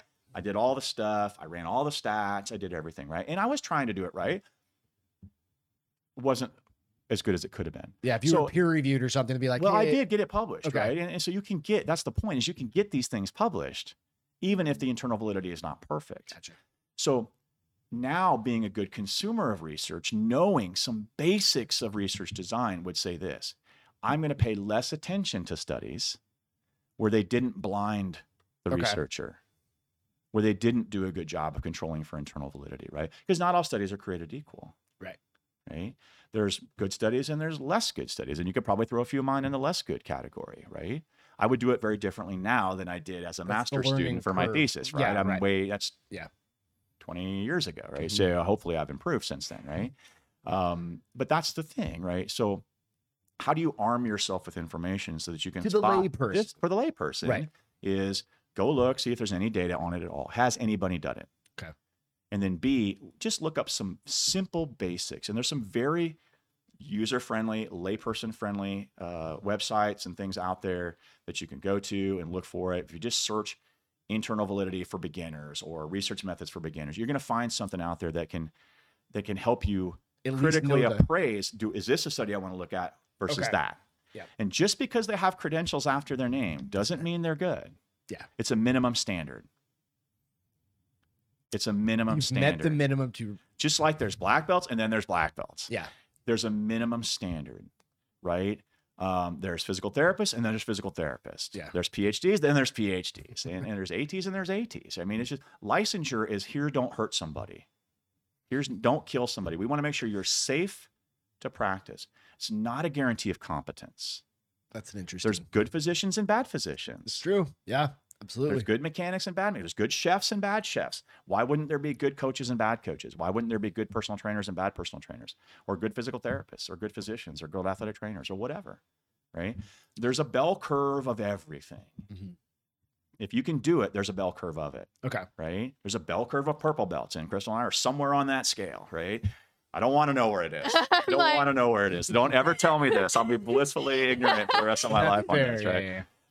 But that's the reality of it, right? That's the reality of it. And so knowing these things so that you can have some basic chances of spotting the snake oil, right? And then the second thing is this. If you're a jiu-jitsu coach, you have a level of influence. Absolutely. If you're a big name jiu-jitsu coach, like a Machado or a Gracie or a Danaher or somebody like that, right?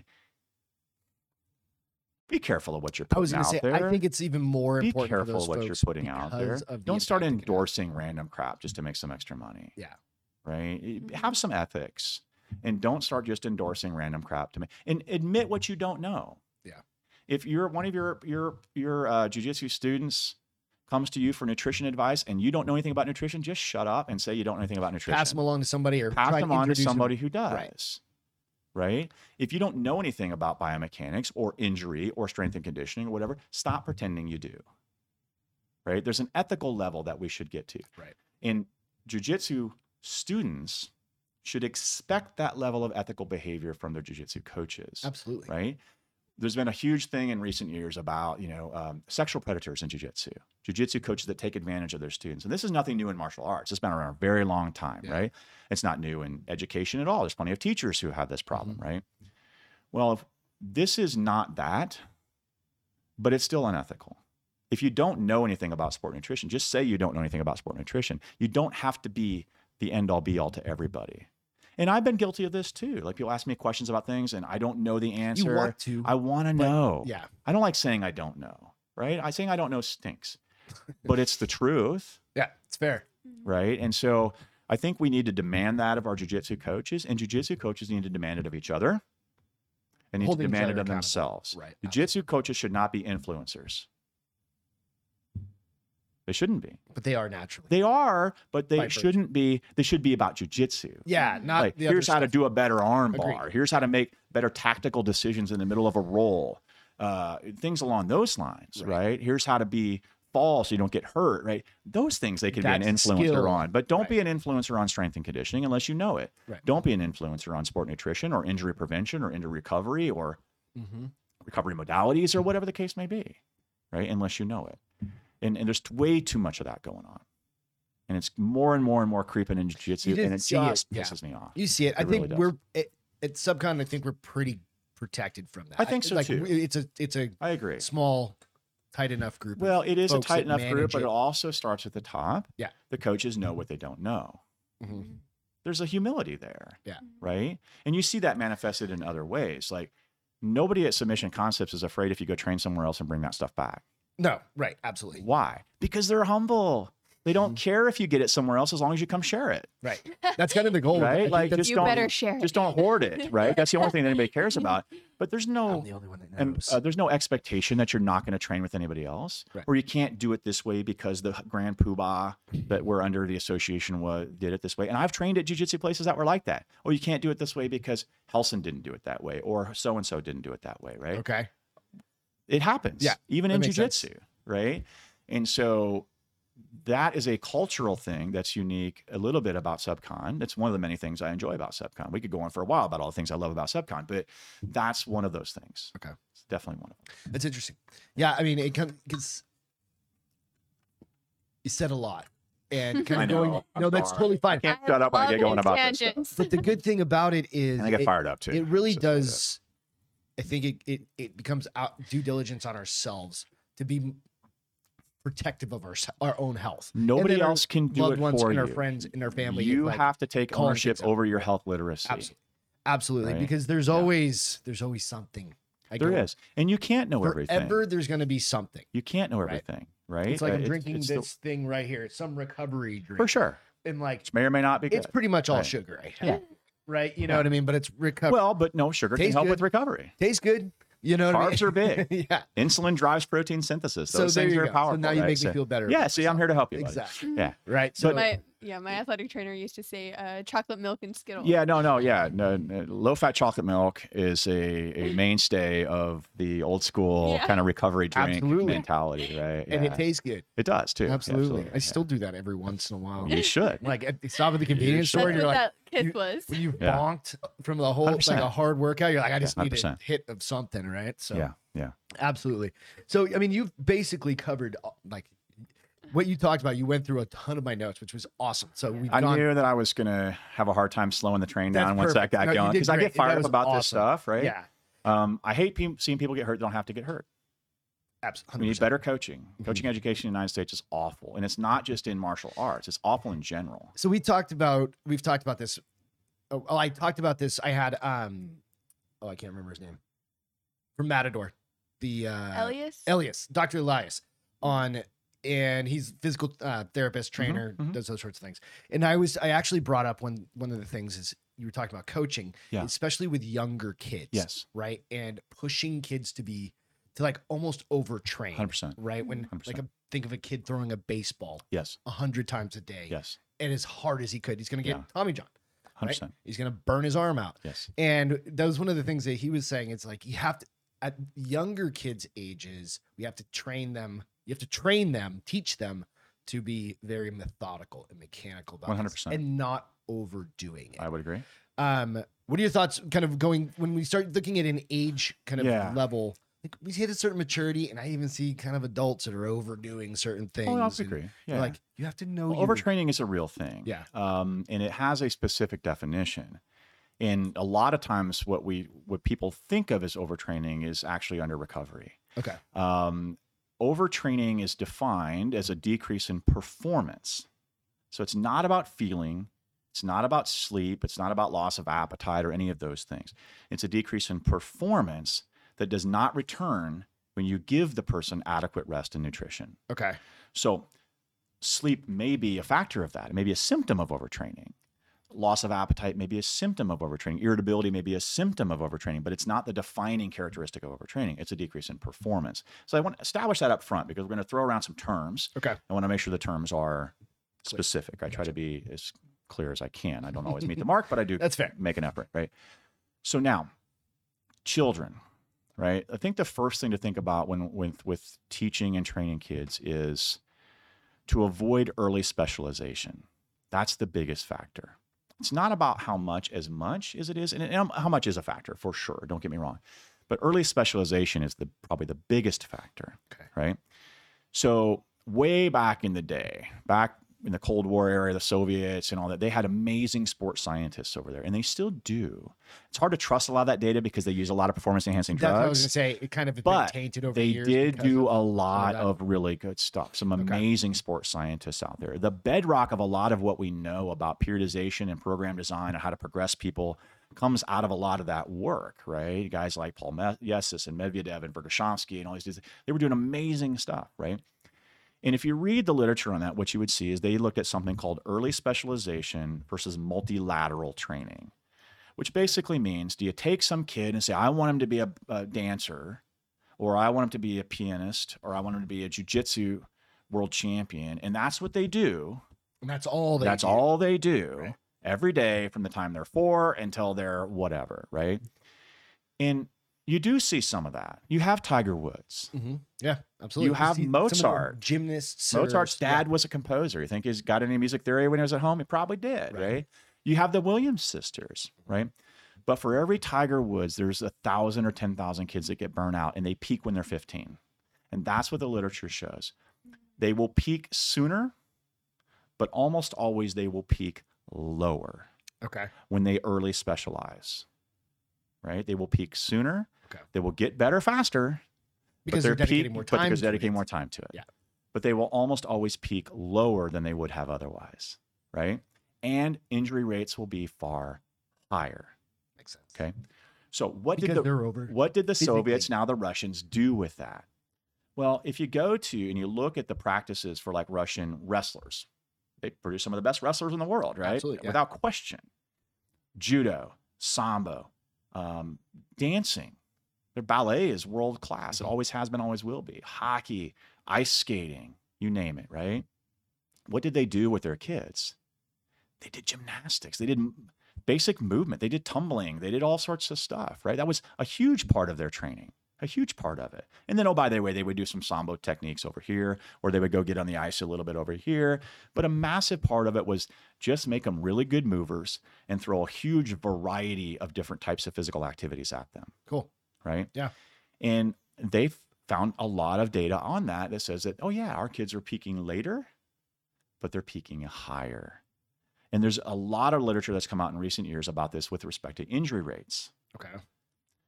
You see way higher injury rates with one sport athletes than you do with two sport athletes, right? That makes sense. It makes sense. Your mobility, you're 100%, doing different types 100%. of things. Yeah, absolutely. So like for my own son, right? Like I've got him in jiu-jitsu and I'm going to keep him in jiu-jitsu, and we're doing that 2 to 3 days a week, but that's it. Yeah. That's it. He's starting soccer Monday. And he's not getting bored of it. No, because we're not doing it that often. We're doing soccer Monday. Perfect. Wednesdays he's going to do soccer. Yeah. Right? And we did swimming over the summer. Yeah. Right? And so we're variety of physical activities. Jiu-jitsu might be the unifying thing that he does kind of more often or more consistently, but he's going to get other things. He's not just going to get jiu-jitsu, right? We're doing calisthenics and push-ups and some lunges and things like that to try to start getting those things going, right? So that's one aspect of it, right? And it's a huge aspect of it.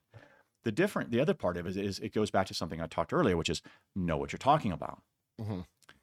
You brought up Little League, so let's go on Little League here for a second. All right, you're going to get me off on a rant again. That's fair. Yeah. But well, that's the thing that like you see, even the parents. I'm tired of seeing people get hurt. They don't have to get hurt. Then right? The kids are into it, right? So I talked about it a second ago. Coaching education in the United States is garbage, and I'll stand by it. You can chisel it on my tombstone. I'm that serious about it. It's garbage, right? Other countries do a better job of this. Now, certain aspects within the United States do well at it. USA Track and Field has a pretty good coaching education program. Okay. But the team sports, no, none. How many Little League coaches tell players you can't throw the curveball, but you can throw all the fastballs you want? It's ubiquitous. It's been there forever, right? And nobody ever questioned it. It was dogma, right? So in about 2007, somebody decided to finally look at what was happening at the elbow and at the shoulder when you threw fastballs versus curveballs.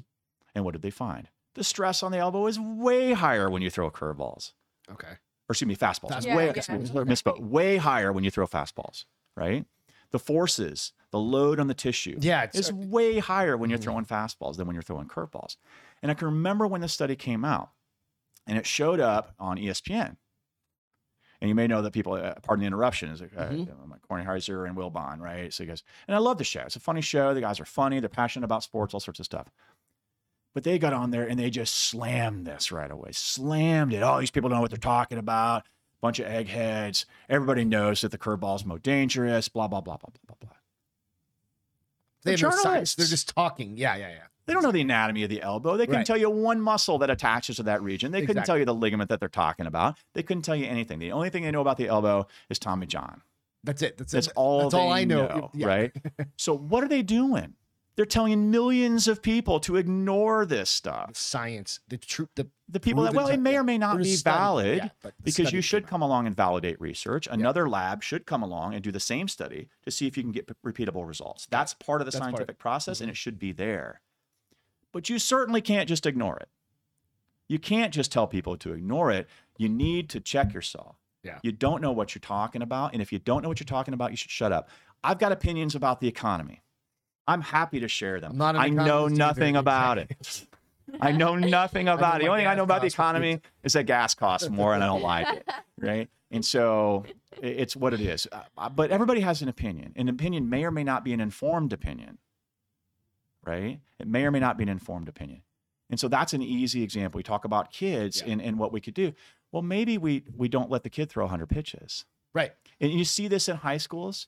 You see this in college level too. It's not just little league. The same thing with kids getting like football getting smashed. Well, college coaches, the team coaches, the team coaches, right? Oh, I don't want my baseball players doing any overhead lifting. Why? Right. Well, I don't want them hurting their shoulders. You just let him throw 100 pitches last night, and then because the game was tight, you brought him on 2 days rest to close. Right. And now maybe it's the 140 pitches he threw in the last 3 days, not the 3 sets of overhead press that we did, Coach. Right? Maybe it is. Women's sports versus men's sports is a big problem here too. Okay. Right? Men and women don't need to train different. There's no argument anywhere at all that men and women should be conditioned differently. And I'm not one. There are biological differences between the sexes. Of course. That's just reality. Right? But that doesn't mean that Crystal needs to strength train differently than I need to strength train. Okay. Right? She may not be able to push the load. It's not the same thing. We're talking about different things, right? Yeah. A women's basketball team does not need to do much different in strength and conditioning from a men's basketball team, unless they have particular injuries or deficits that they're trying to work through, or there's a different style of play. You could argue some tactical things like that, right? A women's soccer team and a men's soccer team should be doing basically the same thing. And there's no evidence anywhere to suggest otherwise. But, and I'm going to ruffle some feathers on this one. I used to ruffle some feathers when I was teaching on this too. You know who it is that's pushing that? It's the women's team coach. It's the women's team coach who walked into one of my former students who has a master's in strength and conditioning and a bachelor's and has all the certifications, and told him, you can't train the women's team the same way you're training the men's team. And this was a female that said it, right? So there's all this misinformation out there, and it's at all levels of sport. It's at all levels of physical activity. But why would she do that? Dance, is it just her perspective on she didn't know what she didn't know. This is what she was taught when she was coming up. Okay. And so now she passes that on, and she dropped a book on his desk saying, this is how to coach women's sport team athletes. You should do it. Right. And now he's sitting here as the strength coach who has to make these coaches happy or he loses his job. And he's caught, right? So at the high school, at the college, at the professional level, I actually think that strength coaches should be hired by the university medical staff. ATs now are in a lot of places. They don't even work for the athletics department anymore. They work for the university health center. Because there needs to be a level of autonomy. And they should have the patient or the student or the athlete. The patient right should come first. Absolutely. It's not about satisfying the coach. It has to be. I mean, they're there to play a game. They're there to learn, but they're also there to play the sport, right? So you have to get them on the field. There are demands there, and I don't deny it. I never will. But the patient rights come first, right? And you have to be able to do these things in a way that's going to benefit. And so we don't demand enough of this, right? Strength and conditioning, personal training should be professionalized way more than it is. And part of that is not having them hired by the head football coach. The head football coach should not have hiring and firing authority over the strength coach. They should be able to pick up the players, do with their other trainers, 100%. And that's it. You want to run it 15 times up the middle? God bless you. You can do it. Yeah. It's your job. That's your team. But don't tell me how to coach the team. Don't tell me how to coach the lift. Don't tell me what lifting we should do. You can tell me what attributes you want to see me improve, what attributes you think are important for this team. Hey, we're going to be running it a lot. So we need to be super strong and move guys. We're going to be fun and gun. We're spreading it all over the place. These guys need to be able to run. They better have great conditioning because we're going to go and we're going to hurry up and we're not going to stop. Okay. So the cardio's got I've got my marching orders. Yep. I've got my parameters to work in. I can go, right? You saw it with athletic trainers, right? Where because there was a blurry line between athletics and the sports medicine staff, they did some things. Think about what happened at Texas Tech when Leach was there with that kid that had a concussion and they locked him in a shed outside. It was 1,000,000 degrees because he couldn't practice. He basically got punished. He has to be in this no stimulus environment. They sat him in a shed in Texas, 1,000,000 degrees out there. Leach got fired. Everybody got canned. Oh my God, I never. Right? I never Let's go look it up. You can find it. Right? I'm probably messing up some of the particulars. That's fair. That's the basics of the situation, yeah. right? I got called once when I was actually at LSU because somebody got hurt in fall conditioning. It happens every year. Somebody gets hurt, really bad heat stroke or cramps or something like that, right? And I got called to be an expert witness. And I didn't end up having to do it. They didn't end up following through, but I got asked, will you be an expert witness? And can we depose you on what we should have known or what the coaches should have done or what they should have been aware of and stuff like that. And I was going to have to walk in the room and say, you know what? We've known stuff about heat stroke since the 1940s. Absolutely. We've known stuff about how much work people can do in various levels of heat since the 1940s because they did all this research in World War II, right? And I was gonna have to stand up there and say it. And I used to tell some of my students, this is like, you gonna go coach? You better think about this because it could be some joker like me sitting on the witness stand across from you having to answer these questions, right? It's what it is, you know? And one of my former PhD advisor did be an expert witness for stuff like this. Right. And so it happens. People get hurt all the time because either people don't know enough or they don't care enough. That's what it is. And if you don't know enough, you should learn or you should shut up. I love that. That's it. I love that. Sorry. This stuff gets me fired. It's awesome. No, it's great. And that's part of the kind of the education of me, honestly. It's like I've learned so much from Crystal and we've had other folks on and now you, Jason, and it's been awesome. So we're gonna kind of wrap this up a little bit here. No. It's absolutely been amazing. So I'm gonna ask both you guys a question that I've been kind of thinking through. So in your careers, either one of you can go first. It doesn't matter. You guys can flip for it.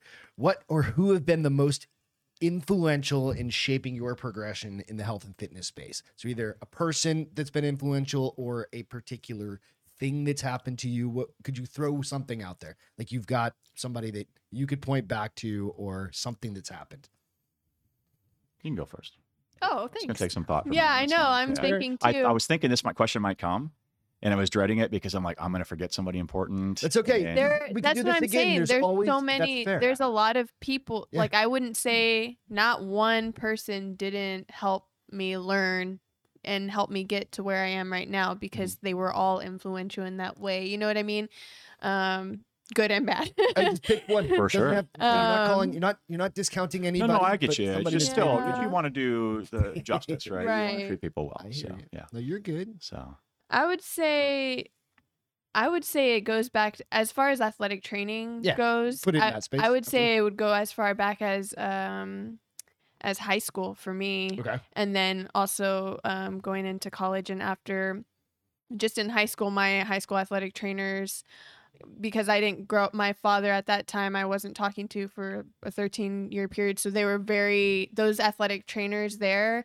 That's when I got hurt. That's when I first knew, like I had no idea what athletic training was. Yeah, like I had no idea what it was. And these guys really supported me. These men really supported me and helped me with my college applications, helped me with grants, helped me, with all these things. And so I would have to say, especially Coach K. I love you, Coach K.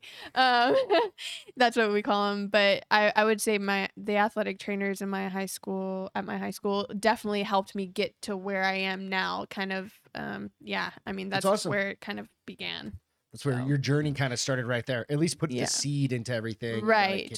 And then there have been many, many people since then throughout college, I mean, just all my professors, my advisors, even, the Methodist or, Sports Medicine Associates of San Antonio, like all of these people have supported me and helped me through. So I'm grateful to all of them. Yeah, there's so many. And obviously there's people, Jonathan, and as far far as like the jiu-jitsu world, Sammy for introducing me to jiu-jitsu. You know what I mean? Like It's hard to focus. There's so many people. I just love throwing that question out because it's kind of a second to highlight somebody that you can kind of like kudos to this person. What would you say, Jason? Well, I didn't know anything about this field, right? I was actually a music major when I first went to college and stuff. And then I left because I wouldn't really do anything. I was in the Army, and I really got into fitness and exercise while I was in the Army, right? And my mother actually told me like, oh, there's majors in this. Like she found out about it and told me about it. And so I realized that at the same school I had been before, they actually had a degree in this. And so I went back to school and changed majors into this. And I went from being a terrible student to being on the dean's list every single semester. Because you found a passion for it. Flip. Well, there were two things. Okay. Overnight flip of passion of this, for sure, no question. Also, some basic discipline to realize if I was out partying until 3 a.m, I still had to make that 8 a.m. class, right? Like that's a thing, right? For sure.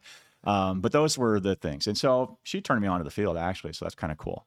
There were two particular professors there that were awesome for me. One that I hung with a lot named Janet Reeser. She was an exercise physiologist. And she was one of those professors, like we'd sit in her office after class, digging through books, I would ask her questions. She didn't have the answer to it. We got textbooks strewn all over the floor, trying to find this stuff, trying to find answers and things. And she was very formative for me. After that, I went to do my master's. I worked for a few years. I went and did my master's, and there was a few professors there.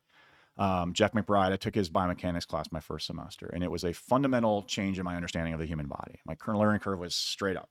Okay. Mike McGuigan, Travis Triplett, Carl Foster, those were the big dogs there.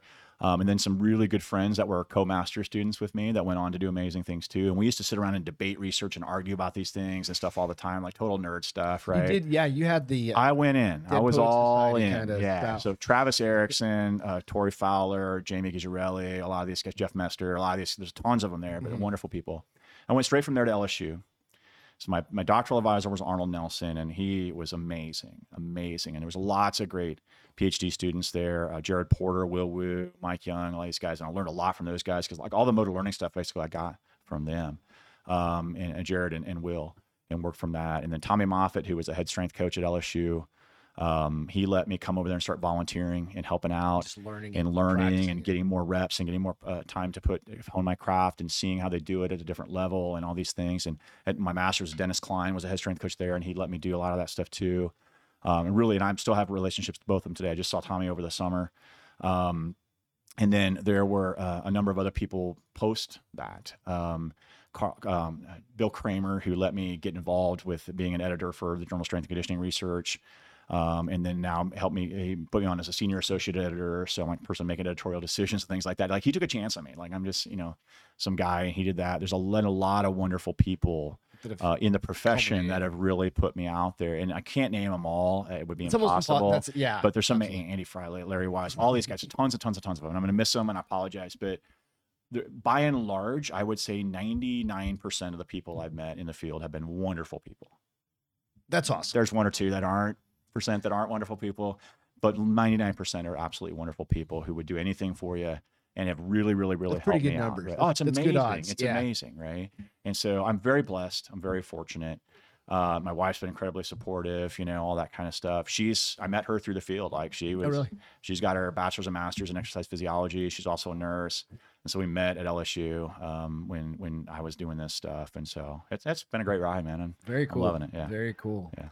Well, where can we find you guys? Crystal, where can we find you? At Submission Concepts. Yeah. We'll be at SubCon. Yeah, I'll be at SubCon. Come beat us up. Transcend as well. And then also on your socials. Yeah, just Instagram. I'm just on Instagram. Cruising Chris. There we go. Yeah. Perfect. Yeah. And Jason? For jiu-jitsu stuff, I'm on Instagram. Okay. That's what I do. And you can find me there. And then for professional stuff like exercise science, exercise science stuff, you can find me on Twitter. That's where I do that stuff. And is it just your name? If you search my name, I think you'll find me. Okay, cool. Yeah, and I'll tag your stuff in. I think it's like comments and stuff. XI PhD or something like that on there, but I don't remember it off the top of my head. Doctor. It was something. Dr. Just Jason Winchester. It'll be fine. Cool. I don't care to be called doctor. I don't like to make my students do that either. If I have my choice, they would just. Well, I work with a couple PhDs in my for sure position. They're exactly the same. They're like, no, I've worked at places where that's the culture that you have to do it, but it's not my choice. Yeah. No, I hear you. Yeah. I hear you. Thank you both so much for fun. coming on. You guys know where you can go out and find us out on, the Bar is Open with Beth and Greg out on Instagram, Facebook, Spotify, iTunes, all the places. This has been the Health and Fitness episode. Again, thank you guys so much. You're welcome. I always learn so much when we have these kinds of conversations, and especially with your background. And thank you, sir. And then Crystal, thank you for getting us together and bringing everybody together. So Yeah. thanks everybody. Have a great night. Take care. Bye.